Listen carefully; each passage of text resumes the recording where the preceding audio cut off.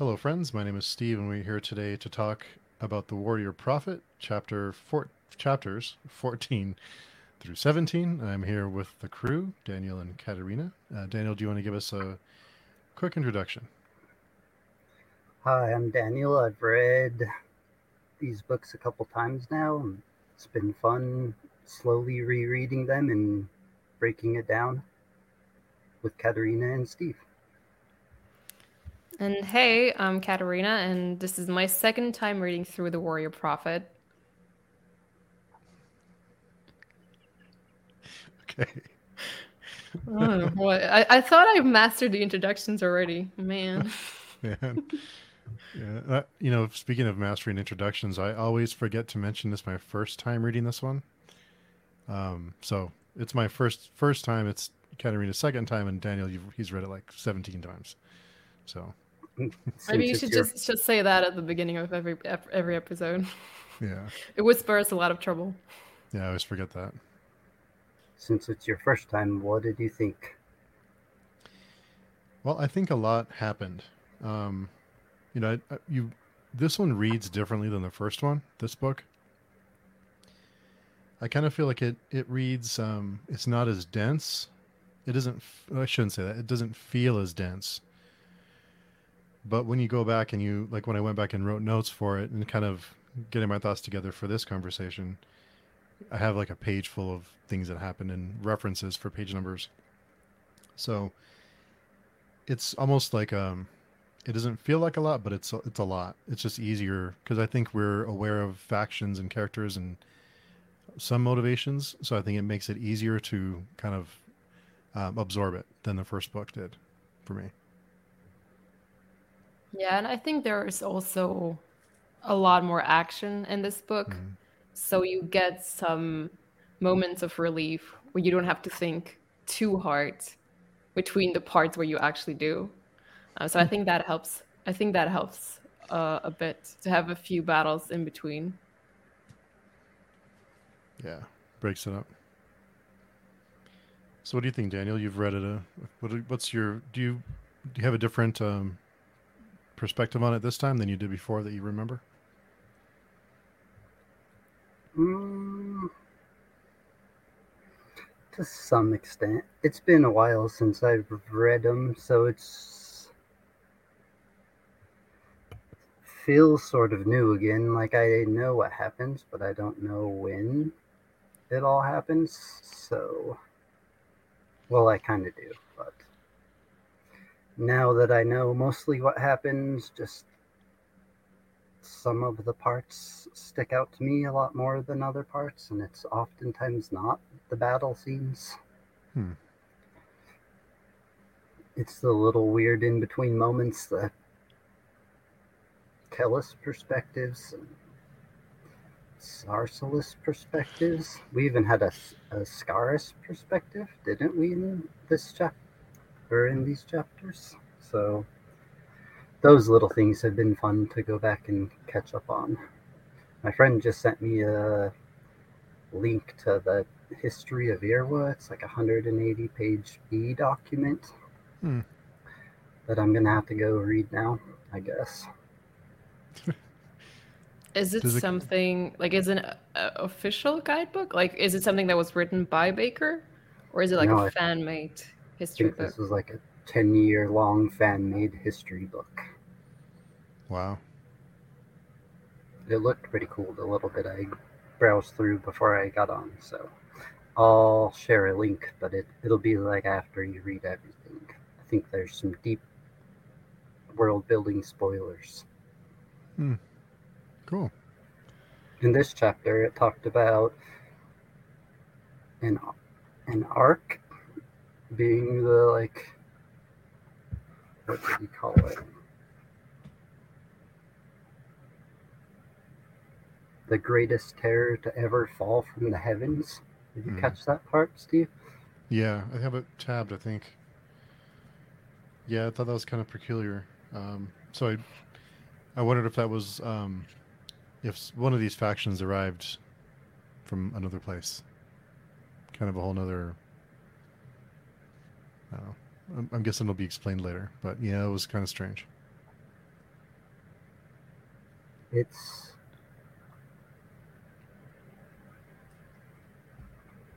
once you go back and reread it all and read Akamian's dreams, since that's like not even a part of like the current story,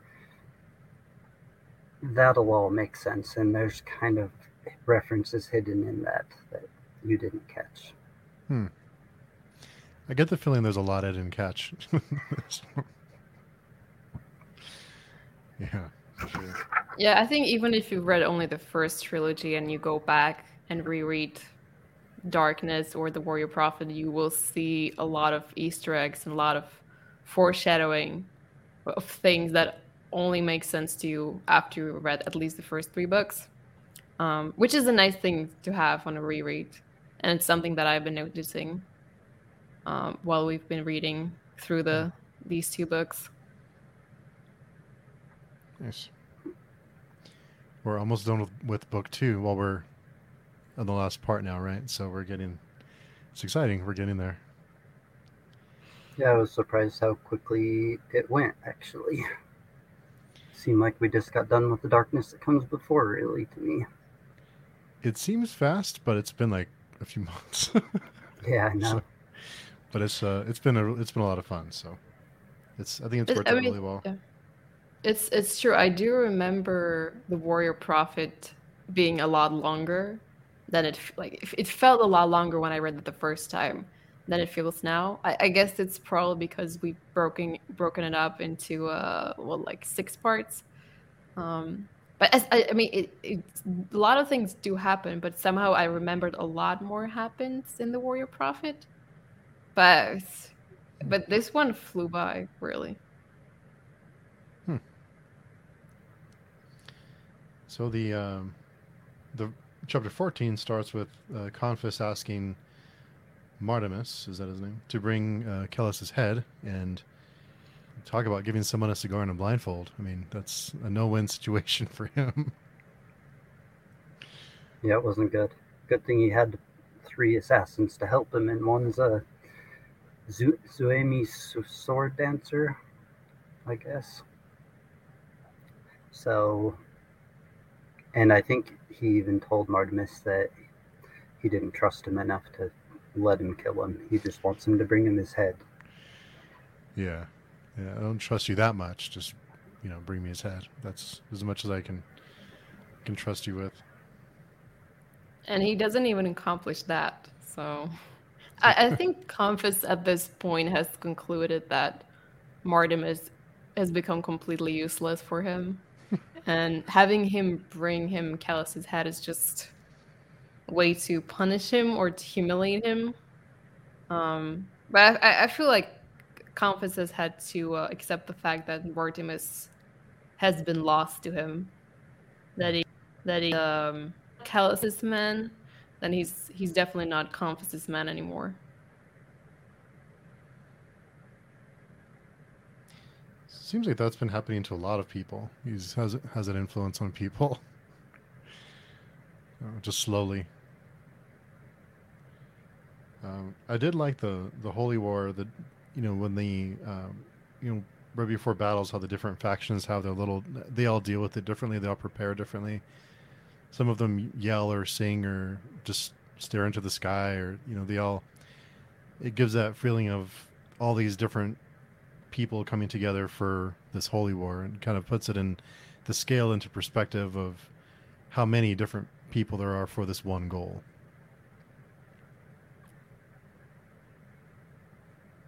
Yeah, all the people with differences of opinion, only bound by their faith, but everything else is basically different.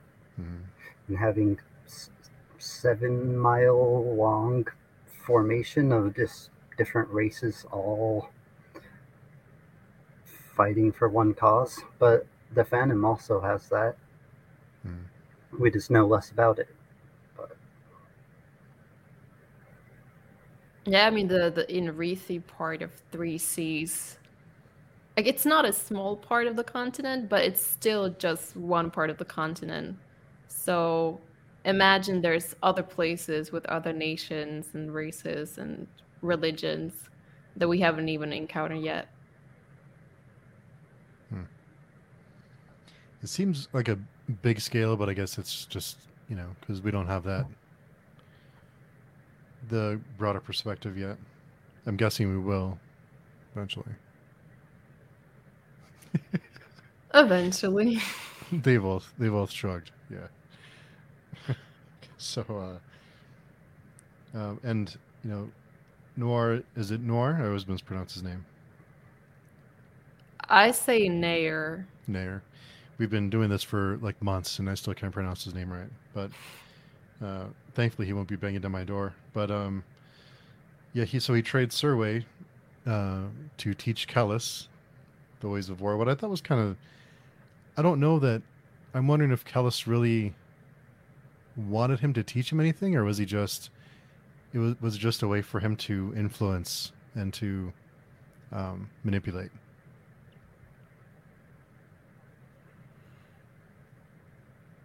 I think that Masco War is something that the Dunyan kind of know nothing about. Later in the chapter, when he talks about like his version of battle, it's like becoming a tree and conquering all space at once, right? Mm-hmm. So a large scale battle with all the different like tribes and all their strengths and weaknesses and guessing the enemy. There's just some knowledge Kellis was missing, I think, that he wanted to leech out of him. But he could have got it other ways. I don't really think that he needed Nair to teach him more. Yeah, I think for the Dunane, the fact that there are so many unknown variables in a battle, there are so many people who are beyond your control. That makes a very difficult situation to predict, or it makes it very difficult to anticipate the outcome. Even if you have some understanding of who the people on your side are and how they will behave, Callus still knows very little about the Phantom because he hasn't really had much opportunity to learn about them. So I think there is. I mean, I do agree with you that there is something. There are things that he can learn from Naor about warfare. But does he? Could there have been other ways? Possibly. I mean, it does become even more unclear later on why Callus keeps on insisting to have Naor around, right? There is this moment later on where he's basically decided to kill Naor because he's no longer useless, and then he changes his mind. So I think Callus, his intentions are not 100% clear, and there may be some emotions involved in his making this decision. What did he say? He's like, what is this, father? Pity? Like he's never felt it before since he was 5 or something. What a weird feeling this is. I feel bad for this person. Emotion? What is this? It must be weird for a sociopath to just finally feel one. Or like a real one.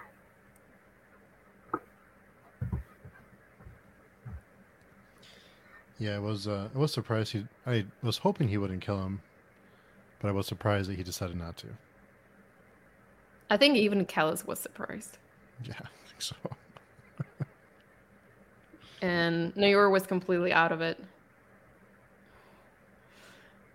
So because he had just stabbed Callus. He had already stabbed him once, like just before that. But it wasn't him. It was just a shorter Callus.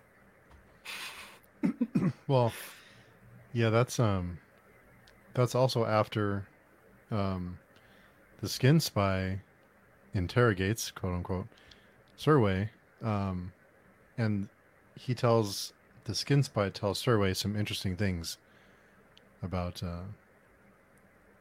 So I don't know if that was a factor in Nair kind of being ready for it to be over. Seemed like he was prepared for it to die. I mean, Surway does tell Nayor some things that he might not have wanted to hear, or better, he probably knew, but did not want to admit to himself. And I think hearing those truths about himself from her lips makes it's one of the things that pushes him over the line, and leads to his eventual breakdown or madness, whatever you want to describe his current psychological state. It's not good. It's not a good place he's in right now.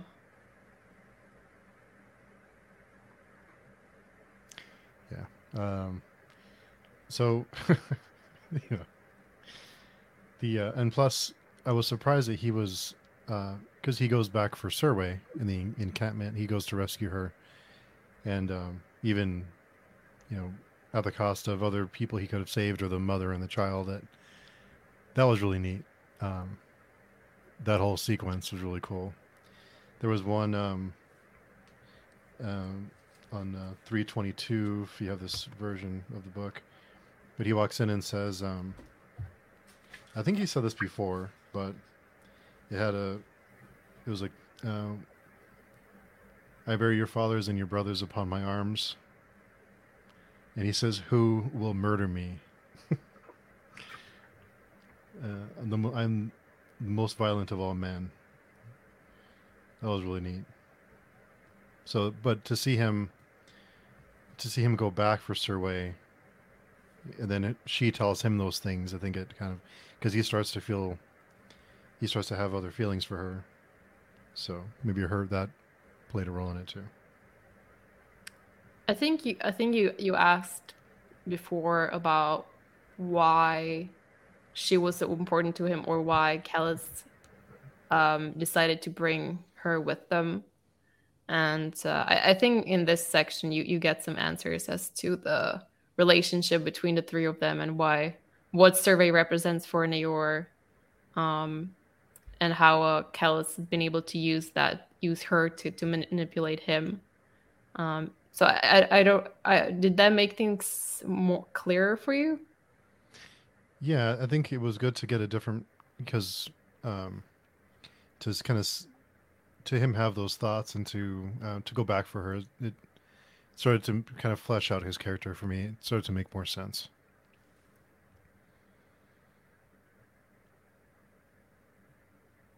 What did you think about the whole battle? The Battle of the Slopes? That I was a little bit confused about, to be perfectly honest. I was a little bit lost on exactly what exactly what happened. So I was hoping you can help me with that, because I was a little bit confused with how those events played out. What about Do you want to go ahead, Daniel?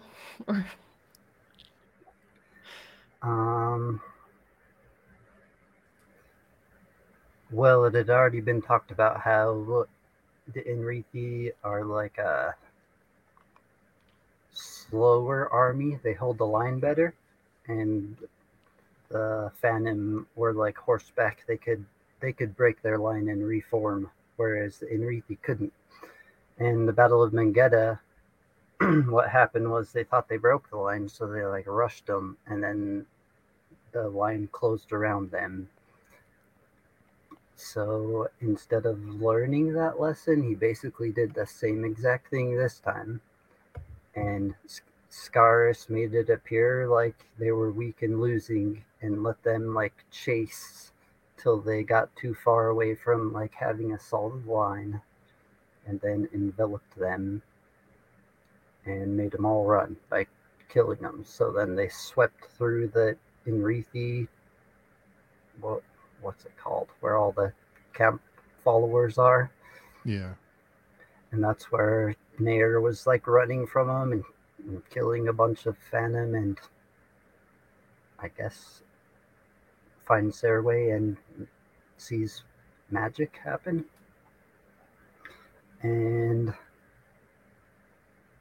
then the backup army that had not came out finally like showed up and pushed back, and since the Phantom had basically did the same thing that the Inrithi did and thought they won, so they like broke line and pushed too deep. When the actual backup army came, it just bewildered them, and then they ran into Scars's camp and took him. I think Saban brought his head in the end. Of course it's Saban.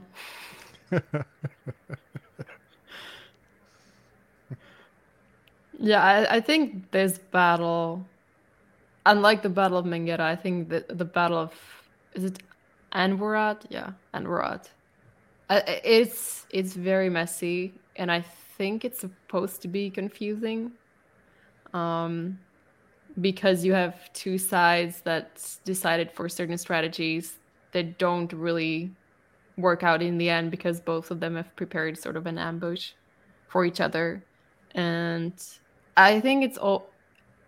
I would say it's almost was almost a matter of luck that the Inrithi won. Like it wasn't really clear until the very end that they would persist, but they did. They had the Scarlet Spires, so in the back of your head you knew that they were gonna win. Well, we didn't know.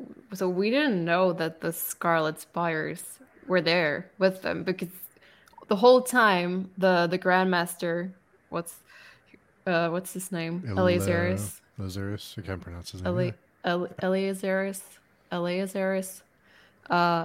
The whole time he's been determined not to send the Scarlet Spires into a battle before they reach Shaima.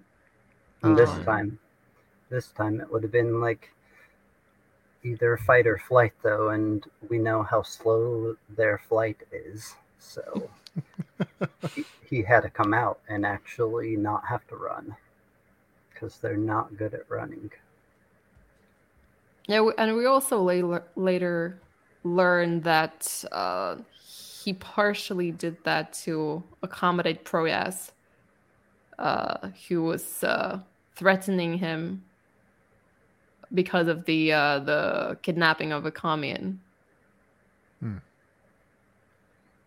So I guess, yeah, the Inrithi were lucky that the Scarlet Spires were there. And also that Nayor had the foresight to have the Shrila Knights as in reserve. But it was a messy battle. I read it twice, and I'm still not 100% sure what exactly happened.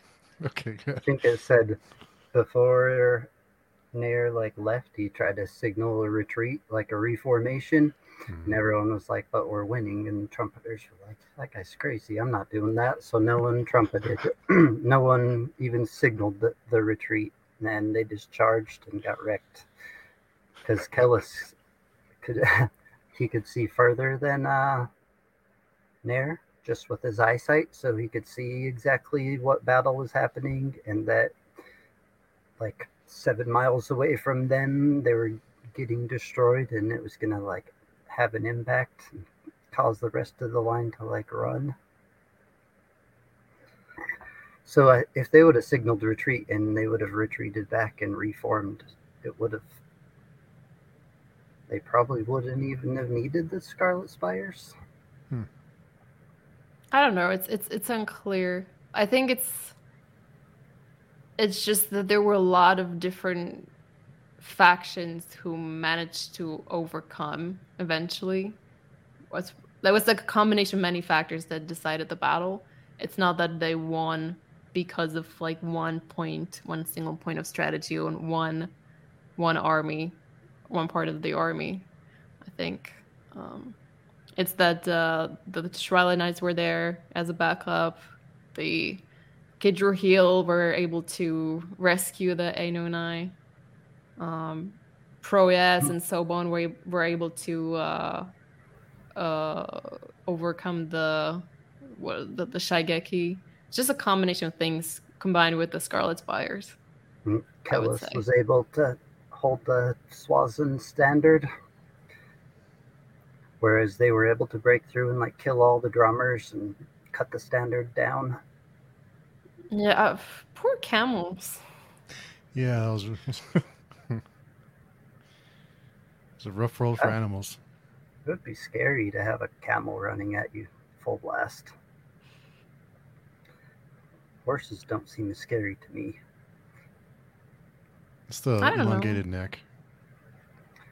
Something, I don't know, like the heaviness of the upper body with like the weird slender lower body. Horses are kind of like thick throughout. But And they I have think hoops. to the left or right. Yeah, I don't like horses either. I've rode them, but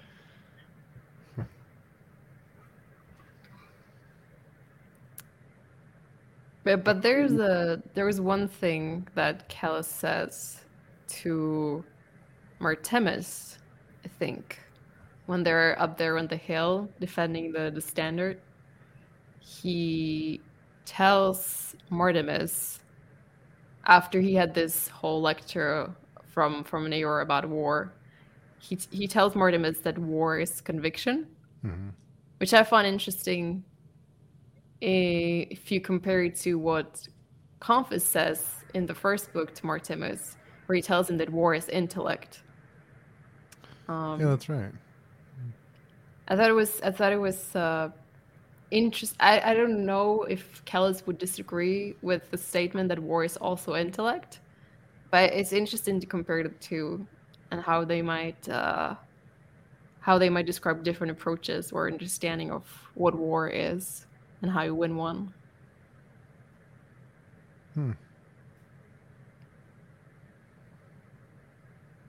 That's because I read that and I thought it was something different before and I forgot what it was. So I didn't catch that. So that was a good one. He also tells him this war is your war made honest. yeah, he tells him that war is just like an argument. And that's why his people call it the Great Quarrel, I think. And Callus is the king of arguing, so it seemed like after he said that, it all kind of became clear to Callus. And then Nair lost his conviction that they were going to win, and he fled his own standard.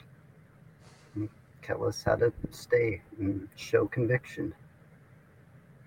Yeah, I did wonder for a while why it was so important to him to defend the standard.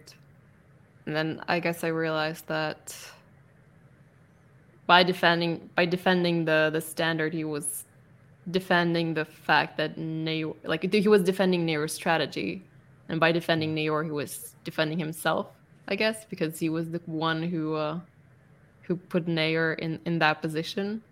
So I guess he was also saving his reputation.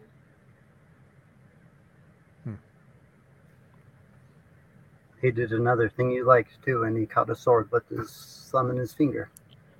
Right?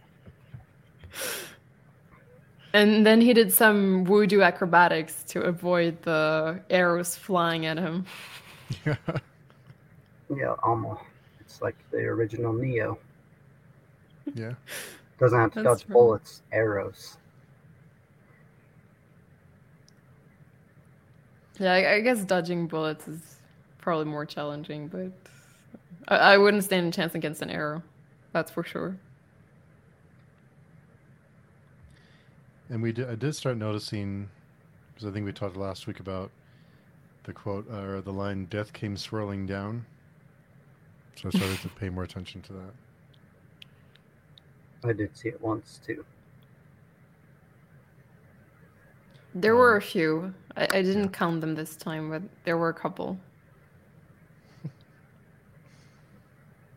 And the after one thing that I thought, because after Serway tells Naor what the skin spy told her, and Callus is contemplating killing him, he tells him, "I love you."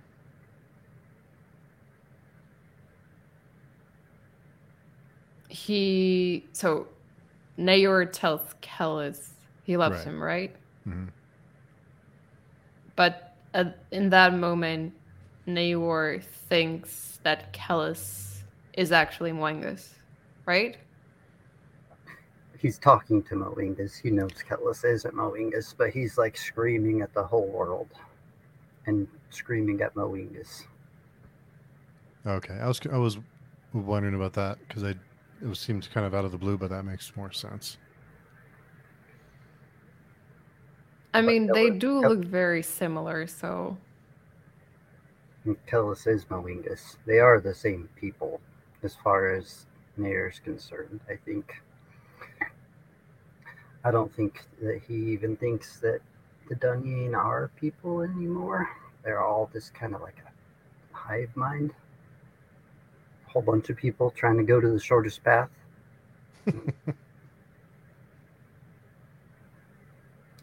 And their blood, so they look exactly alike, except for me. I think Moengus had like Swazins, and now he has no eyes. He had Swazins when he left Nair, now he has no eyes.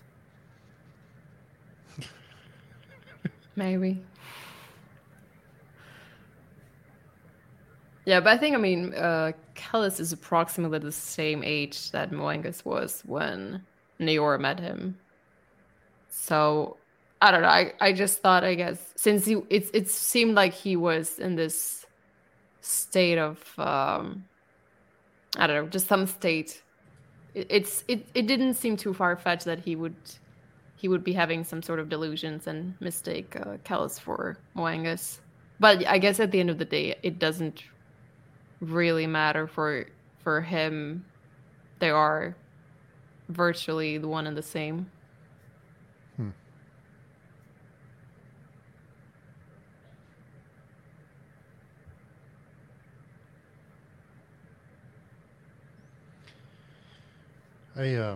Whenever we see the bird, and it's always really weird. Yeah, it's always really weird. There was one thing that he tells. There's one question. Let me find the page really quick. On 341.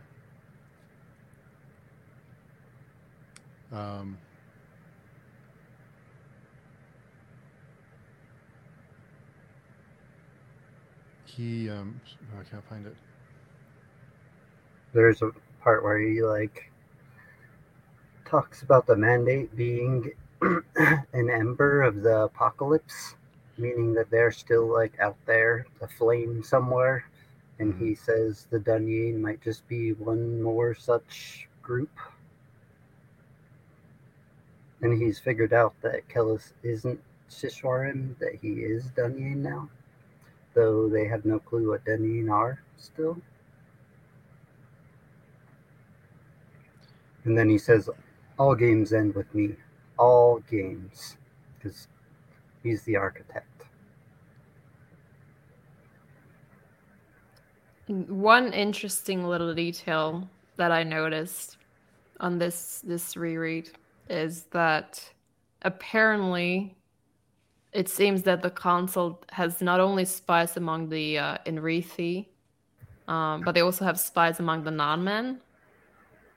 Which, yeah. I mean, we haven't really, apart from the one non-man that we met in the prologue of Darkness, we haven't really heard anything about them. We're not even sure if they're still around. So it's an interesting piece of information to know that the council is spying on them as well. That they might be non-man skin spies. They have no secrets from the mandate because their spies are like that deep in. He like writes off that the Dunyin could be any part of the men or the non-men because they would know. So he has to be like pretty. The mandate have to have deep spies all over, and since no one can see the skin spies really, it makes sense that they are pretty deep. Who knows how long skin spies have existed currently? 2,000 years? Maybe. Probably not, but maybe. No idea. Maybe someone in Akamian's dreams could be a skin spy.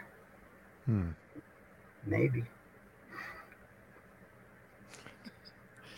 Maybe. Yeah. But I think also maybe I'm wrong, but I do remember a comment mentioning something about a skin spice being a new invention, using the old technology of the consult or of the Incroy.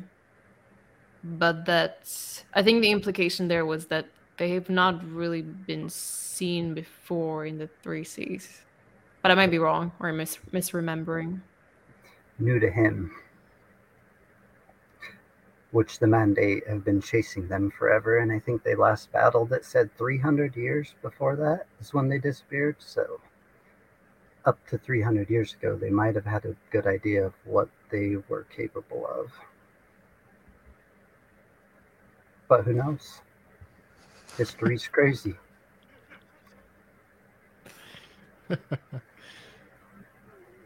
You both are, your facial expressions always make me laugh. When you're trying to avoid spoilers, or there was one part that I thought that was weird when the skin spy had taken Kellis's form and was talking to Serway. Serway still seen like halos on the skin spy. And he was shorter too, right? Yeah. So you knew right. I mean, you knew right away it wasn't him, but he was in another place too. But to her, she still saw like the god. She still saw the glowy light coming from him. Even though it was she him. did, but yes, she thought he was Kellis. So I guess I would if those halos are just the product of her imagination or her belief in Kellis, maybe it doesn't really matter if it's Kellis or not, as long as she thinks it was Kellis. I don't know. Must be that the halos are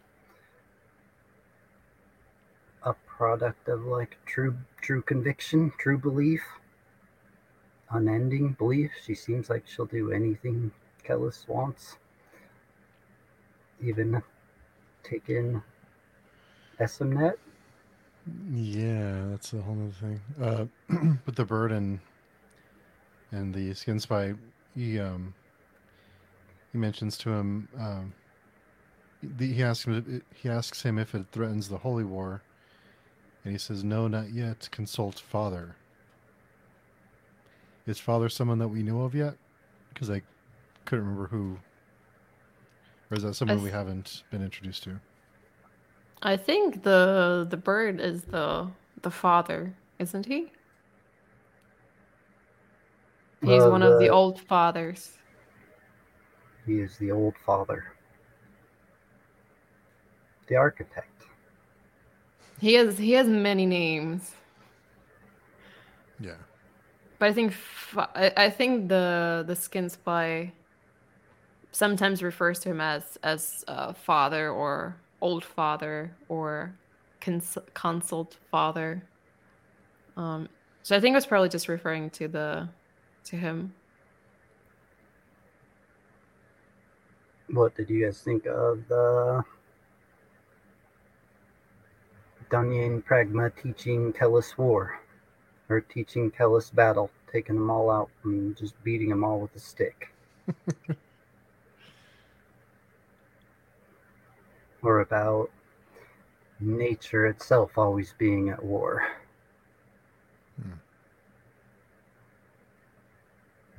I mean, that scene, just on the face value, reminded me a lot of,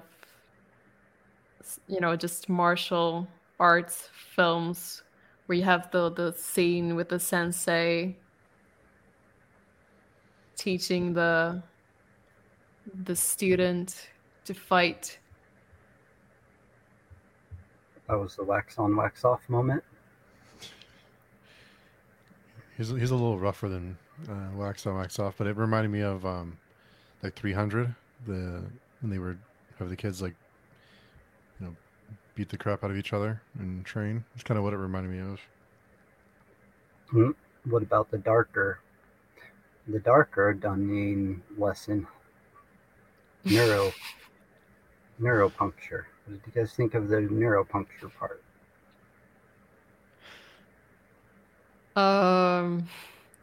Now that reminded me of films more like the One Flew Over the Cuckoo's Nest, or other films for mental institutions. Yeah. That was pretty dark.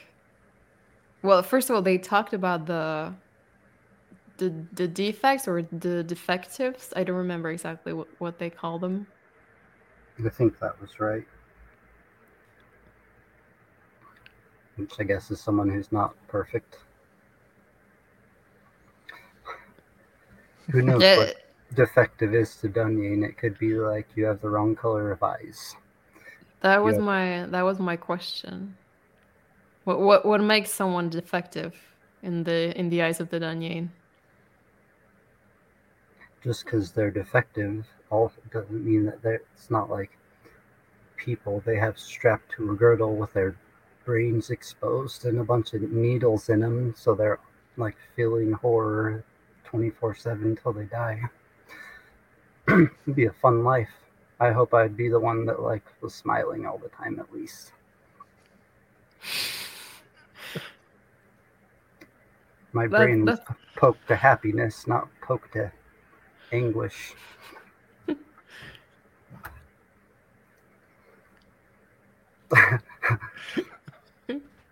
I would probably prefer a different ending for myself. But that was a pretty gruesome scene. And he talks about like the thousand halls and how that's the only like lit up place down a mile deep below Ishwal. Is a place they just have all these humans strapped to some kind of machine. It talked about 42 muscles and 52 different facial expressions or something like that. And that's how Kellis learned to read people's faces, apparently. Just by having people's faces just look like that all the time in places. Yeah, that was dark. It does make you wonder what kind of other experiments have the Dunyan done on people to get to the place where they are now. What's the knowledge to get the knowledge they have about how the human body functions or how the mind functions.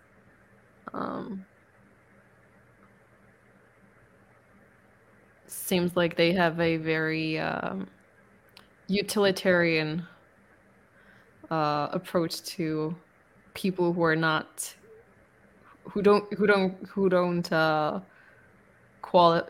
they don't deem as I don't know, proper Dunyan, or people who are just not gifted or don't meet certain qualifications to become the real Dunyan. I guess human rights are not really a thing. Do they just throw the other little kids over the wall or what though? Probably find some sort of use for them, I would imagine. Oh yeah. Rip open their skull and put a needle in it so they're always happy. Let's hope so. Well, I mean, putting a needle in people's skulls to make them happy, it's not unheard of, even in a more civilized world.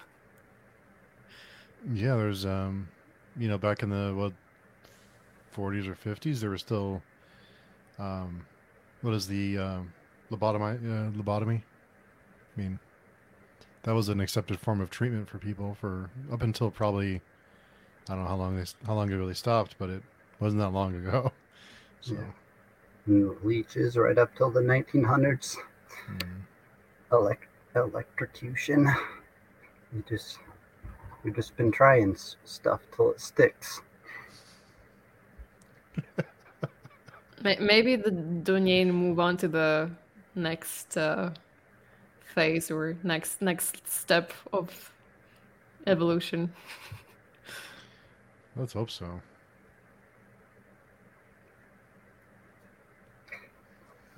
Guess we'll have to see if they've moved forward or backwards through evolution. Seem pretty powerful, but I still think at this point, any single mage could kill Kellis. Nair almost killed Kellis, actually, I forgot. He came within, what, like a centimeter of killing him? Kellis knew it and just let him. I don't know if Nair knew that he almost killed him. I think he even wonders that. I don't think Nair was really aware of anything that was happening around him in that moment. But I mean, I would agree that Kellis is not unbeatable, and he, unless he wears a Kore, he probably would. I mean, as far as we know, he should. He's not immune against sorcery. And now he's finally like accepted the role of the prophet. He's not shooting people away. He's just like spending time with people, acting like the warrior prophet.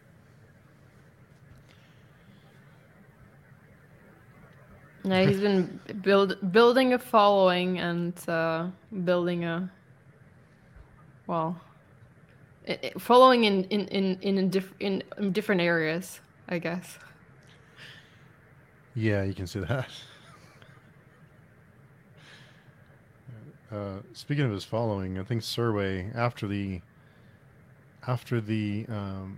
run-in with the Skin Spy, she seems to have a different outlook on things, and she's almost encourages Espenette to become,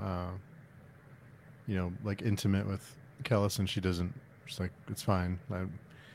Seems like her whole outlook changes on a lot of things. So I wonder what else the Skin Spy told her that we don't know about yet. But maybe just the experience changed the way that she sees things, because she seems almost like encouraging Espenette to, like, it's okay. Well, I don't know that she necessarily remembers anything about the Skin Spy, because Kellis whelmed her. Yeah, from what I remember, he basically puts her under hypnosis and removes her memories of that encounter, right? Oh, okay. I missed that part. Yeah. It says that he scratches those pieces of parchment from her soul. That's meaning right. that like she just don't quite remember what happened. Yes. Okay. Yeah, I didn't get that it was her memory that he had scratched. So first he made her tell him everything that he said. He needed all the context of what they wanted to know, and then he erased her memory. Then how did she remember those things to tell Nair?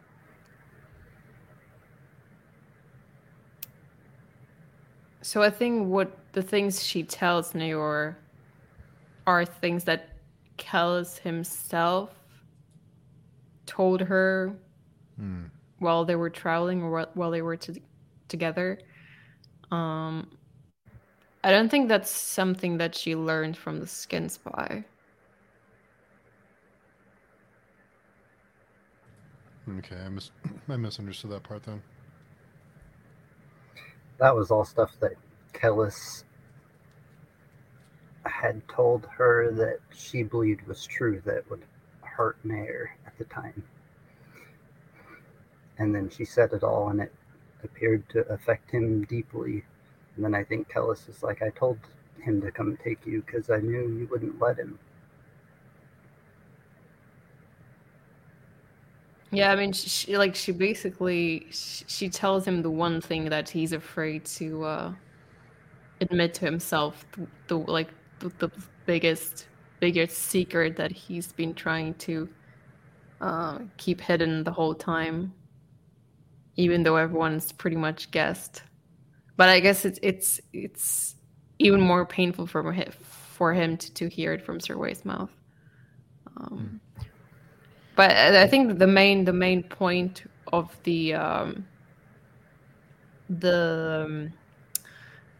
what would we call, like, Surway's interrogation? But I don't know how to describe it. Well, I mean, I know how to describe it, but I don't necessarily want to use those words. I think the main point of that encounter was for the skin spy to learn information about Callus. Because I guess he guessed rightly that Surway is the weakest link, or at least the person most susceptible to reveal information about Callus, and also like one that has known Callus for the longest time and probably is one of the people who knows most about Callus. So she is a valuable source of information.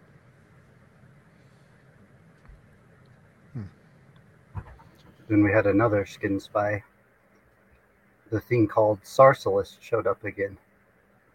I thought it was the same one, wasn't it? Probably. It doesn't say exactly, because at first he was Callus, and then he wasn't injured when he went as Sarsalis. So, well, I think the reason why I assumed it was the same one is because the Callus skin spy gets stabbed in the chest, and then I think there's a mention of Sarsalis being wounded or having to take some time to heal. Yeah, he tells the bird that he's been wounded, but he needs to heal or something like that. Oh yeah, so it must be the same one. You're right. Which I think would also explain why the height doesn't match. If he's still like Sarsalis' height, but he's just wearing Callus's face, it would make sense that there would be maybe he didn't have time to grow up to Callus's height. I don't know. I don't really know how the skin spying works. Like, do they have just one body and they only change their faces, or do their bodies change as well? I have no idea.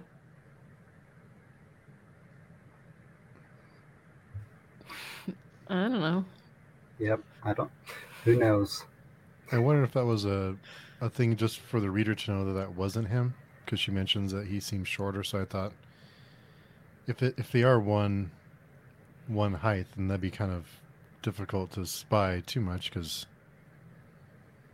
I mean, so I wonder if that was just as this isn't Callus, but as the reader, I feel like I would have been able to tell regardless, because he was acting unlike Callus, and I already knew where Callus was. He was up with. So I think that was just to show that the skin spies aren't like a perfect representation of who they take. They're just like a close representation. Go back and read about Skios and the darkness that comes before. Just reread Darkness. Yeah. When it describes Skios, there's things that are off about him, but not enough for anyone to know anything the whole time. I did when Surway comes back to Callus and Callus tells her that he traded her, and then Surway asks him something like why, and he says, "Because I knew you wouldn't let him." Poor Surway. I wasn't sure if that was a compliment, or if I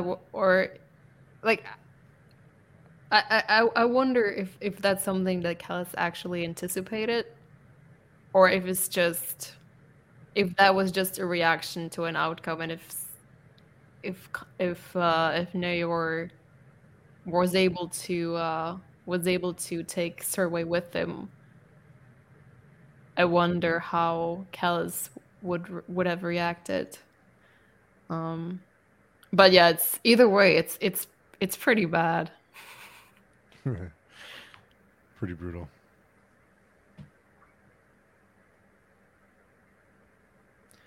And Esmenet and Surway become besties for a while there. Well, it's I feel like Esmenet has a very ambivalent feelings about Surway. There seems to be a lot of jealousy between the two of them. And friendship. Seems like a real girl relationship. Real girl relationships that I've seen. Yeah, And maybe some girls. Esmenet learns how to read, and Kellis gives her salvation. So what we'll call it when he scratches the prostitutes are cursed words from the book. And now she knows how to read. He told her that she was like the whole debating whether she was equal to men or not equal to men, or are men equal to each other? That whole little argument was good. I think Esmenet grew and made a lot of decisions from that. Also, there was like the hearth talk earlier when they went to her fire, and they're like, what makes a hearth? Is it the fire or the family? And that's how they got her to even come with them in the first place, because they're the family. Acamian knows that. Yeah, that little section there, it's 384 on this edition, but is it lawful for men to purchase pleasure from a woman? She says, no, so why do they? They can't help themselves. They're men. So they have no control. They have no control over their desire, and witness the well-fed harlot sitting before you. So why do men herd cattle? Well, to slaughter. There's men. Excuse me. Men cannot dominate their hunger, so they domesticate the objects of their hunger, be it cattle or women.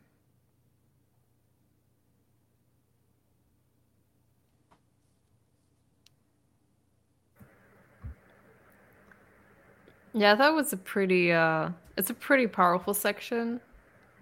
And part of me enjoys the fact that Kellis helps Esmenet feel more empowered and more equal to the men of her world.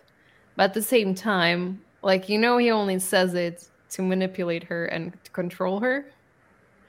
So what good is it really? That's like all the truths in this book. This book has a lot of good quotes and good lines, but like had the lesson needed to be something else, Kellis would have turned the words around to equal truths that were opposite lessons.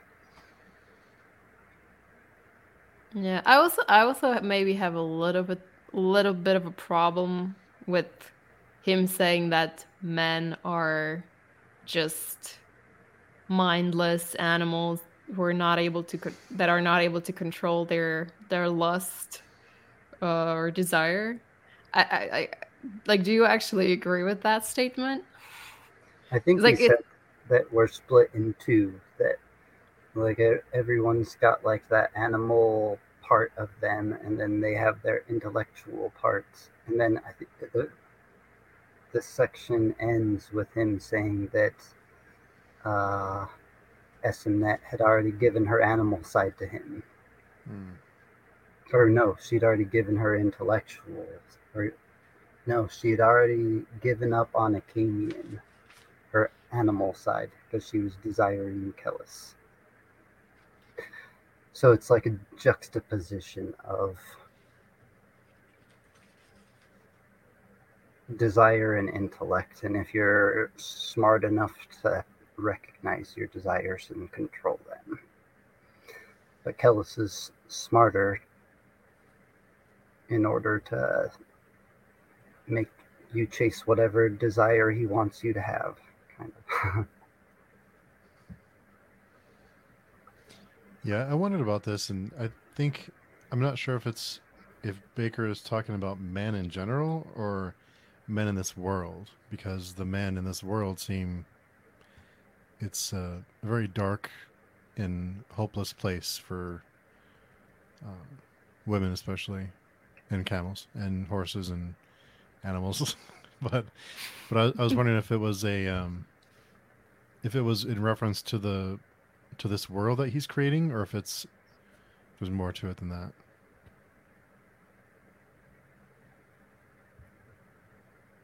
I mean, I don't really have an answer. It's a question I'm asking myself. But I would agree with you that there are certain stereotypes that seem more exaggerated in the world of the Three Seas compared to our world, which may be just to drive the point home, maybe the point that he wants to say about our world, but I don't know. I think since this is kind of a representation of the Crusades, it's more of the people of the times. I was listening to some guy talk about like how we glorify Vikings when really they're just like literal robber rapists that just ride around on a boat and robbed and raped everything. That was like all they did. Literally the only thing a pirate did. So the fact that we like raise them up on a pedestal and everyone like wants to like romanticize being a pirate when what they did was just like pure evil. And then the Crusades were like the Christians being pirates in a sense. So I think like it speaks more of the time than of our current time, where we all know how to read and we all know how to write and we're nuanced. I forget. I think it was Anna Smith Spark who I asked her about this, and she said that this is almost like a warning for what it can become too. So if if this is a warning for what could happen if we don't keep these things in check, because it has happened before and it can happen again. So. And when I think of books like The Road or other like dystopian books, like, they go back there. We devolve into horrible, less intellectual, more animalistic.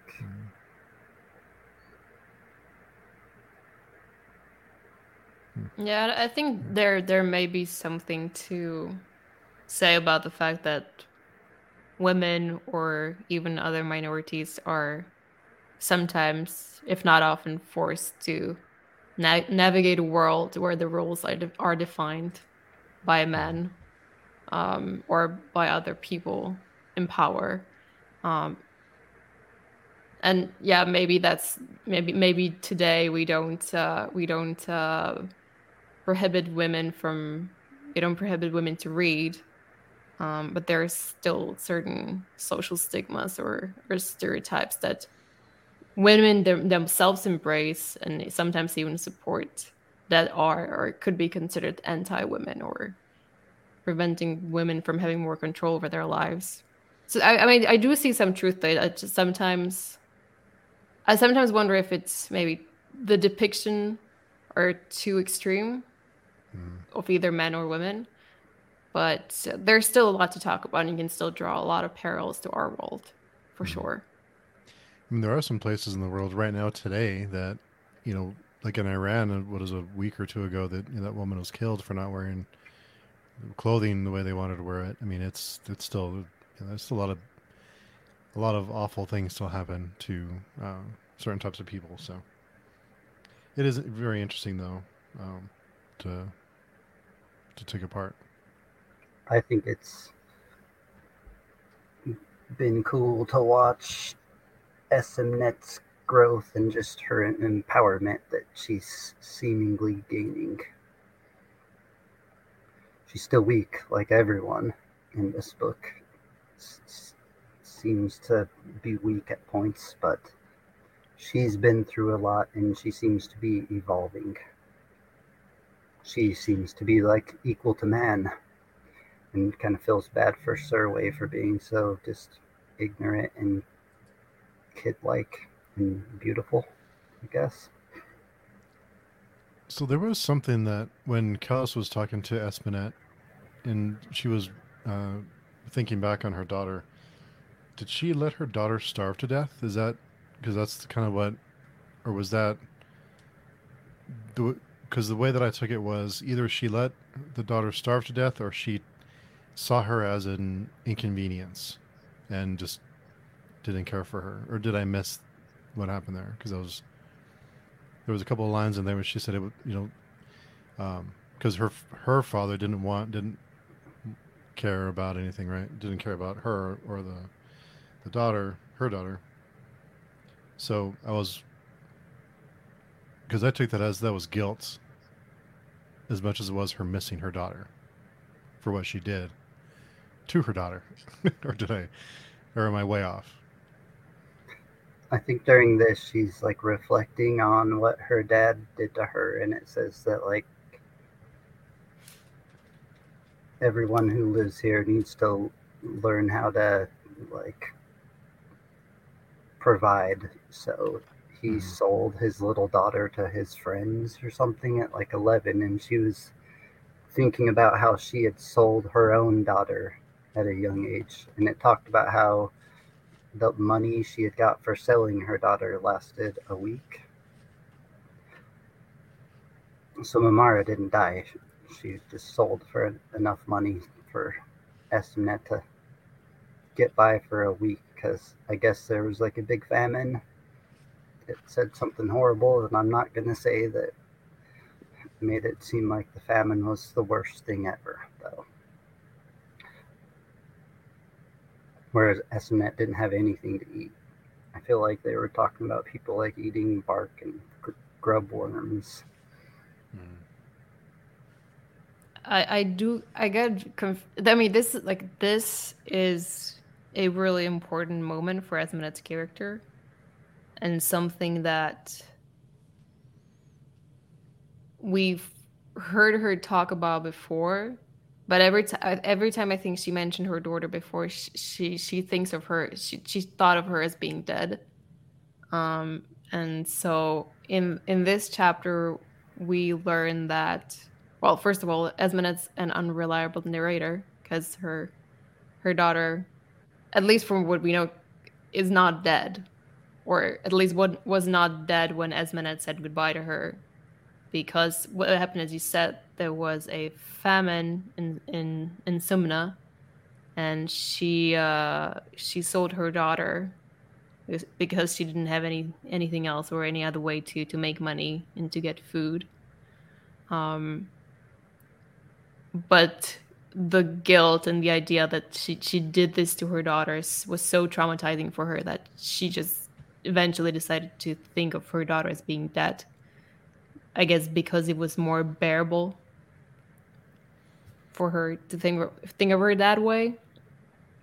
And but she still feels an enormous guilt because, I mean, she obviously knows what happened to Mimara, and I guess in some way she did the same thing to her daughter that her father did to her.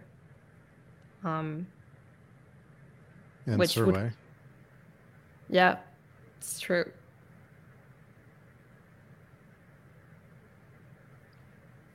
But I guess it's even more painful if that's something that happened to you and then you do it to someone who you care about. But like her father, she learned the lesson that sometimes you can't feed all the mouths. So she could have died and her daughter could have died, or she could give her daughter away and just think of her as dead and survive. Or she could have just hoped that her daughter thrived somewhere. I guess she assumed that she's dead to her because she's never coming back, so she might as well be dead in her stories.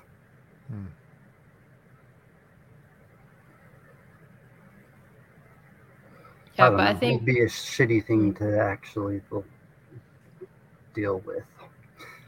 Everyone's positions in these books are real crappy to like try to empathize with. You put yourself in their shoes, it's some bad shoes to be in. Yeah, but I think this is probably this is the deepest secret that Esmenet has. This is the worst thing she probably ever did in her life. So the fact that it's something that she shared with Kellis, it tells us about how completely she's in his grasp now. Yeah. Like she's his. She's told him everything. He has not complete control over her, but I don't think there's much more that she can bear to him anymore. She's completely opened up to him. All these other men with Espenet try to physically, I'll say, they try to control her physically, but it wasn't until Kellis she emotionally, was able to use those emotional, get under her skin and get her understand her better so he can manipulate her instead of it being a brute force thing that everyone else seems to try with her that of course never worked. Not even a Camion, it says. Right. Yeah. Yeah, and I think the fact that he decides to teach her how to read is also a very important part of that process of mastering her, because it's something that not even a Camion ever did for her, even though it's something like it's very obvious that that's something she wants to know, she wants to learn, but a Camion never bothered to actually teach her, even though he's supposedly the teacher of all the characters that we know. Yeah. So the fact that Kellis takes the time and the patience to teach her to do this for her is very meaningful to her character, because it shows her he values equally as the men that he usually hangs around with.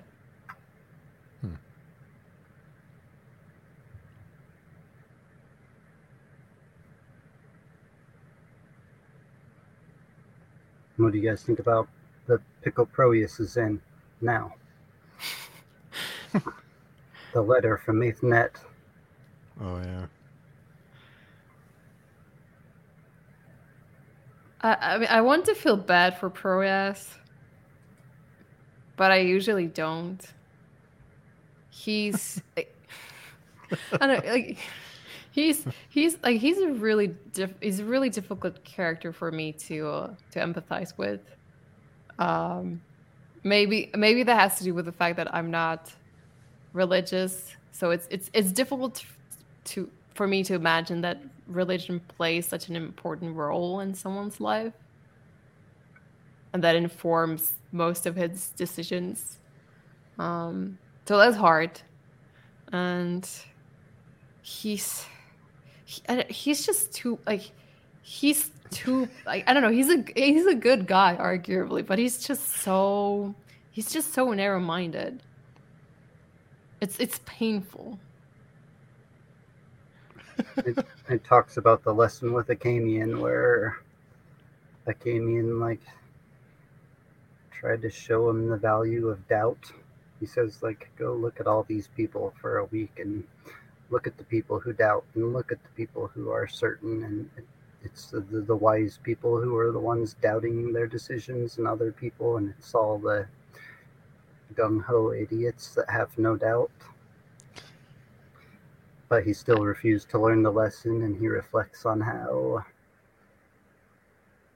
Achamian knew that that was going to get him in trouble by basically saying the tusk was probably a lie. He didn't say it was a lie. He just insinuated that everything's got some lies in it. And at the time, Proteus didn't know that that was going to get Achamian kicked out, but he realizes Achamian knew the whole time, and he thought that doubt was an important enough lesson to, like, lose a student over. Yes, it's not a lesson that Proas seems to have learned. Even with Achamian, he's like first he's like, well, certainly Achamian is a sorcerer, so I must expel him because that's the pious thing to do. And then he reads the letter from Mathan, and then he thinks, oh, actually, the whole time accepting Achamian was the pious thing to do, so of course I must do that now. Or, I mean, I would try to do it if Achamian wasn't dead, allegedly. It's just, there's no in between for Proas. And I know it's interesting. Like, in some way, he is like one of the most moral characters in the story, but then it doesn't necessarily lead him to make the right decisions or the most compassionate decisions.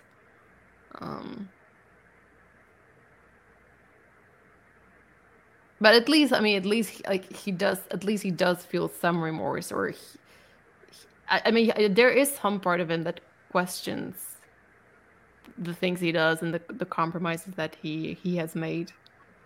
But in the end, it avails to nothing. So what's the point? Even if he's a good guy, it doesn't really matter in the end, right? I love that out of all the characters in this book, out of all the characters in this series, Proas is like the one that really gets you like heated. Well, Proas and Sabon. I hate Sabon more. Sabon's the worst. I can't wait till we get to the very end to see what you think of all of these characters. I know what I think of Sabon.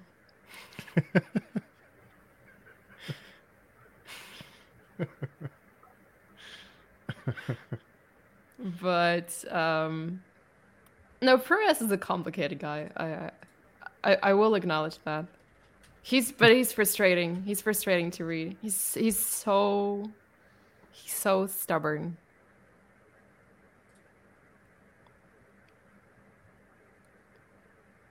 Oh, and we got one little brief bit of Achamian talking to the Scarlet Spires. Yeah, poor Achamian. You should have stayed at the camp. We're safe. That's what happens when you like books too much. Yes.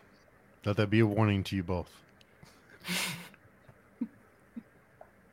Yep, order off Amazon. Don't ever go to Barnes & Noble. That's the last place with a bunch of books together. Library, I guess. Avoid libraries at any cost. Yeah, in a Black Achamian. I really felt bad for Achamian during the whole sequence. He's, soiling himself, and it's just not a good spot to be in. But we do know that he survives for at least a little bit longer because he wrote some of the beginning of a chapter, the little quotes, and so you know that he's probably going to survive. I was wondering if you were going to catch him talking about the battle outside of Anubrit, the Battle of the Slopes. Mm-hmm. Oh, did he? I didn't catch that. Yeah, so he'll probably be okay for a little bit longer. But he's not in an enviable position at the moment. No. They got him chained above some kind of circle that makes magic painful, I guess. Yeah. And he still said something, whether it was just to not have to deal with a Lazarus anymore or what, who knows. He knows he's going to die, it seems like, or he's pretty much assured that he's going to die. Yeah, the Scarlet Spires also think he's gonna die. There was a little short paragraph where I think it's Akame and he's explaining the difference between the sorcery that the Mandate uses and the Anagaga sorcery of the Scarlet Spires, which honestly doesn't make it a lot more clear for me at all. It pretty much says that all the other schools have to like use rudimentary like things to get them to, like, if they want to burn someone, they gotta like make a dragon head go burn someone, whereas the Mandate somehow have the ability to just create burning instead of like having the effects of it. And then he says basically that the Mandate are philosophers and the other schools are poets, meaning that they just possess a much greater use of the language as opposed to just a little flattery of language like all the other schools have. Yeah, I mean, that was an interesting comparison or analogy. But like the way I would understand it would be that I guess philosophers attempt to describe the world in a very like precise terms, while poets sort of dance around things and allude to things and try to relate things to the reader through like images or symbols. Whereas I guess philosopher would try to get straight to the essence of the thing. But I'm not sure that metaphor really helps me to understand the sorcery. But I guess it's supposed to be like a more of a soft magic system. We haven't really learned much beyond this so far, I think. Nope. We haven't.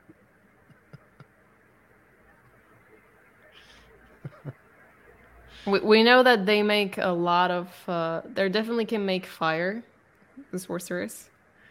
It seems to be their preferred way of annihilating people on the battlefields.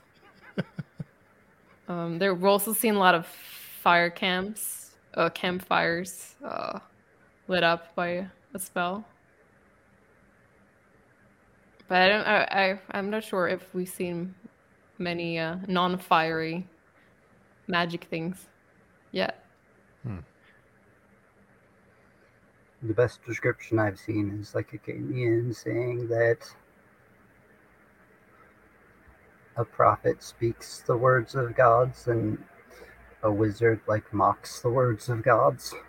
They both can speak the language that God used to create the world. Or no, a prophet like hears God's words to give to people, and a wizard or a mage like speaks the language God used to create, but they mumble it, so it only destroys.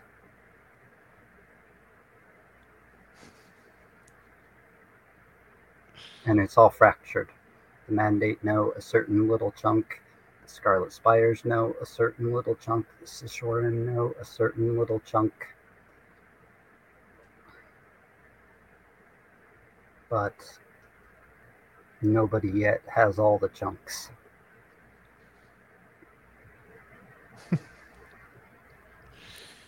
It didn't even occur to me that you could have all the chunks.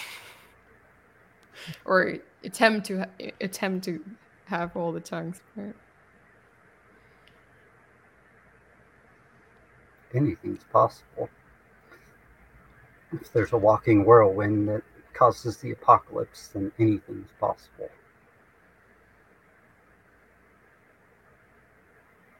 I'm glad I'm reading this with you, with both of you, because there's so much stuff that I miss or just don't catch. So, do you guys have anything else on your notes that we didn't talk about? I'm actually sure I do, but it was a lot. Oh, the part where Nair is teaching Kellis War, and he talks about how all men are bound to one another, some by chains, some by ropes, some by strings, all of different lengths. They call these bindings the Meutafuri, the ligaments of war. And each ligament has a different flexibility. Just the way that Nair described war was really interesting. And he told him that there's the moment you have to seize, and then Kellis is like, I think that moment's already passed. It was one of the funnier moments in these few chapters. And then the part that talked about the tree warring, how nature is constantly at war, but unlike humans, nature's heart only beats once per year, I think it said, which is really interesting. That's why the tree grows in all ways at once, because it's warring in all ways at once, whereas we have so many beats between, we can war one direction. It was just really interesting. And I live in nature, so I can see nature at war when I go out. Trees bent sideways trying to catch the sun. Trees growing out of rock, so the roots just are in precarious positions. Nothing here has water. It's a constant war. Yeah, I mostly see trees battling concrete in the place where I live. Battling concrete. Trees win. I've seen it. I've seen the broken concrete. For sure. One of other little funny scenes was the one where Conphus comes to find Martimus after the whole battle's finished. And he's sitting there on the hill with the Swazan standard. And Conphus comes and he hacks down the pole. And then Martimus is like, well, Conphus is not dead. And Callus is not dead. And Conphus is like, oh, really? Pity. Since I sent you to collect his head before the battle.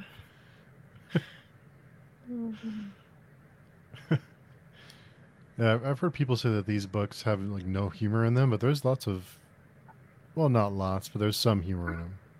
Except a very dry, droll humor, situational. Yeah, there are definitely some funny moments. Sometimes they're just so absurd to the point that they're funny.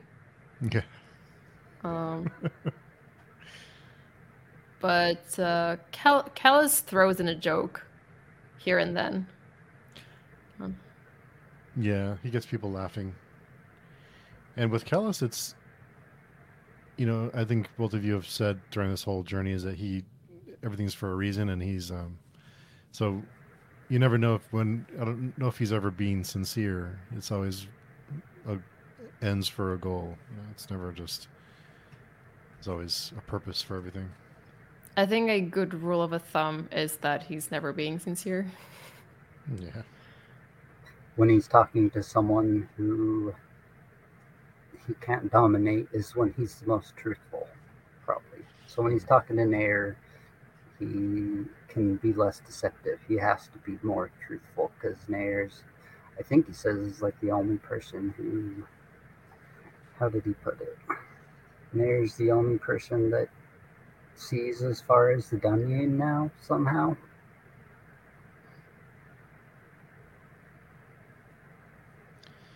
On page 379, Waraju, he starts to think that Waraju sees him, or Kella starts to think he's catching on to him, and he cracks a joke about this is what is it that I see? This is Pride. You see Pride Master, and he says, not with that face. And everybody laughs. Yeah, because he felt embarrassed by the answer he had to give. Yeah. He was too prideful. So there are those moments now and then. Yeah, humor is, like good books, really subjective. It's just all about how you feel about it. Some people like the dark humor. Some people just don't. Yeah, I also feel like a lot of the humor is not obvious. It's not immediately obvious. Like sometimes you have to it's like he doesn't necessarily tell you that this is a funny scene and you're supposed to laugh at what's happening. It's like you kind of have to figure it out for yourself from the context or from like what the people are or how they're reacting to something that someone else says. There have definitely been moments where I read a scene and did not realize that someone cracked a joke until I reread it. Yeah. Or maybe it's just humor that, doesn't come to me naturally.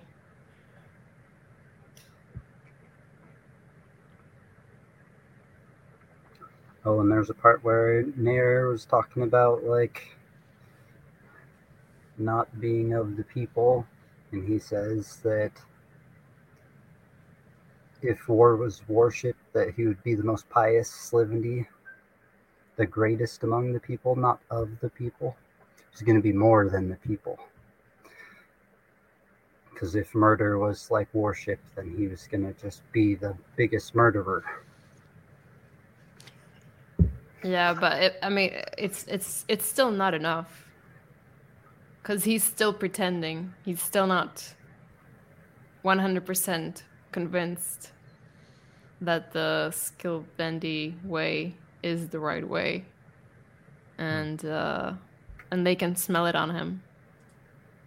And that's why they keep mocking him and disrespecting him. But yeah I mean the whole section, the whole part where Kellis essentially dissects Naor's character, it's one of my favorite parts. It gives you a really good perspective on why Naor's been acting the way he's acted and why he treats her way and the others the way he does. And it underlines the tragedy of his character, which it's sad, it's fascinating and it's sad. It's really sad to read. Yeah, and it doesn't. Poor Nair belongs to like nobody. He's not of this people or that people or any people. Yep. No, Saban, no.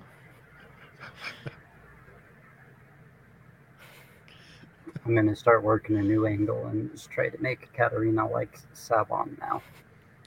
It might be hard. I'm going to try. Yeah.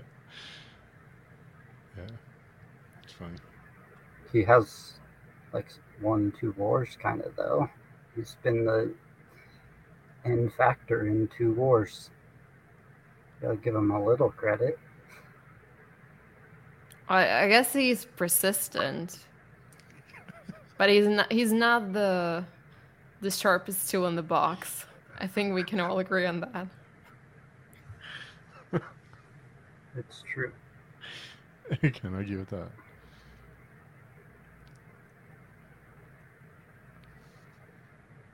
Well, you guys have anything else? Lots of stuff. These just a few chapters. Lots of stuff happens.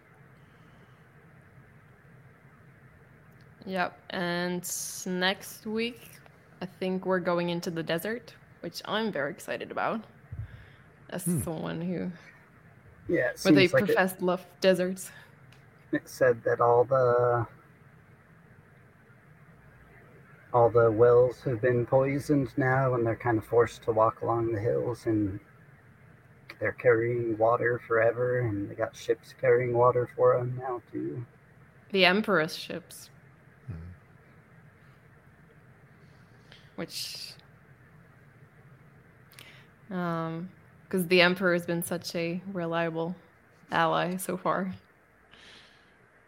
I thought you were a fan of the Emperor. Oh, I am. He's very reliable to himself. Yeah. Everyone in this book is very reliable to themselves. I'm definitely a fan of Sirius, but objectively speaking, he's not been the greatest help for the Holy War. But that's Saban. Objectively speaking, Saban's done good for the Holy War, of course. For Saban. Yeah. But, just on just a personal level. No. Not a fan of Saban. So I did, someone posted on the forum that they are reading along with us. That's pretty cool. People are reading along. That's really neat. So if you are one of those people reading along, next week we'll discuss chapters 18 through 21. That's about 100 pages or so. There's 200 pages left. So within the next couple of weeks, we'll finish up this one. Yeah, I'm looking forward to it. Things are going to get exciting.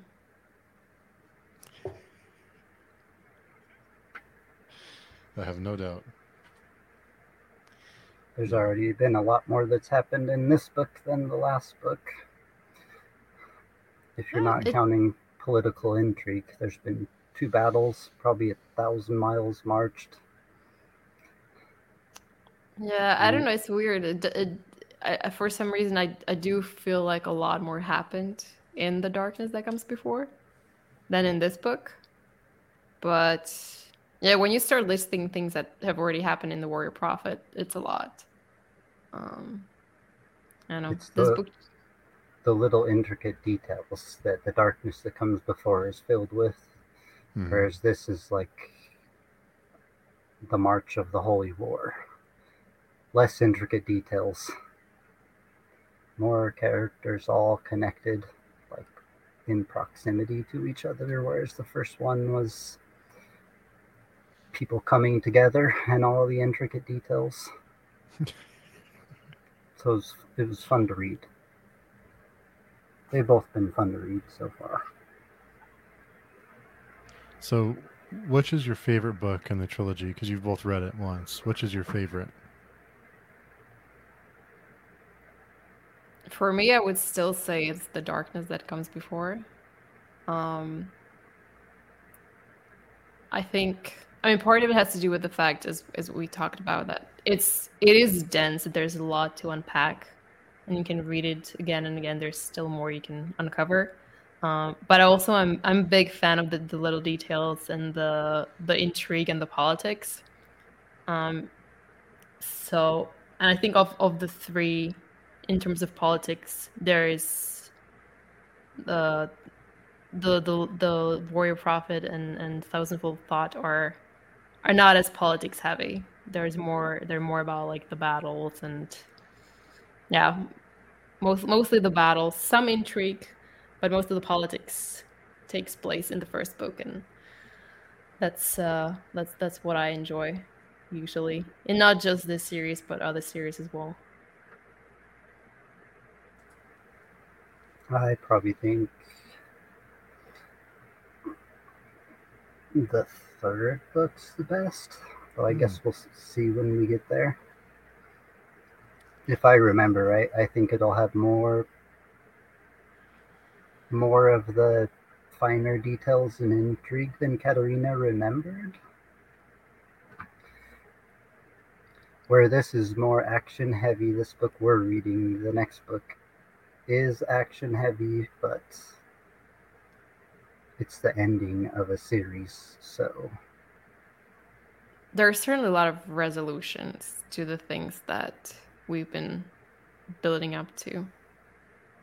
and I think those resolutions are fun. Most people say this book is their favorite book, though, I feel like, of the series. Yeah, the one we're reading now. Yeah, I've heard that a lot. That is most people's favorite book because it is. Is it fast paced? I don't know if I would agree that it's fast paced, but there is a lot of action. Yeah. There's more action for sure. So if that's something that you enjoy, I can see why a lot of people would like that. I'm not one of those people. Sometimes I just skip the action scenes. You're not alone. This battle was really interesting because the two battles we've had before, really, they had like some first-person perspectives of people that are like in the charge and on the line, and this one was just like them on a hill looking at dust. Like, oh, why is that dust there? Oh, why is that army not moving forward? And it was like more of the big host, just to show, I think, the broad scale of the war. You can't really see how epic it is if Nayer's just down leading one little battalion or something. Mm-hmm. Whereas from far away, thinking of like a 7-mile line of humans lined up with another 7-mile long line of humans, that's gross. Especially from the back of the line. It's no good. It's true. Yeah. Well, higher chance of survival, though, in the back line. Maybe. Yeah. Maybe. Both of these guys had their whole back of the line get washed away at one point. They were running through the encampments of both sides. This was just a pretty wild battle. Poor Scaris. I did enjoy this battle more than the first one. Probably because it was a lot more messy, which I think makes it more fun, more interesting. But also the fact that you get this like bird's eye view sections interlaid with the more like personal stories, like with Survey and with Nayor and how they and then Kellis and how they're experiencing the battle. That was a really nice contrast, and I think it made it a lot more dynamic than just watching Sabon destroy one horse after another. Yeah, those horses. It's that conviction you talk about. He's convicted enough to go through all those horses. I guess Sabon figured it out. You just have to be enough of a believer. That's enough to win a war. Start hashtag Sabon was right. I'll just start that. Well, cool. It's always I learn so much every week that I missed because I'm not the sharpest tool in the shed, like Katerina said. So it really helps me out to follow along and find all the stuff I missed and just didn't understand. Like the battle, I was a little lost on. So it makes more sense now. Cool. So Daniel, where can people find you, or do you not want to be found? I don't care. Yeah. Search hard enough, you'll find me, or just give up. Katerina, where can people find you? I'm on the Page-Twing forum. You can approach me there, and I'm also on Instagram at The Errant. Nice. Awesome. Well, thanks everyone who's been listening. This was a packed few chapters, so thanks for hanging out with us and listening to us and listening to me try and understand what's going on. So we will catch everyone next week. Thanks again for listening.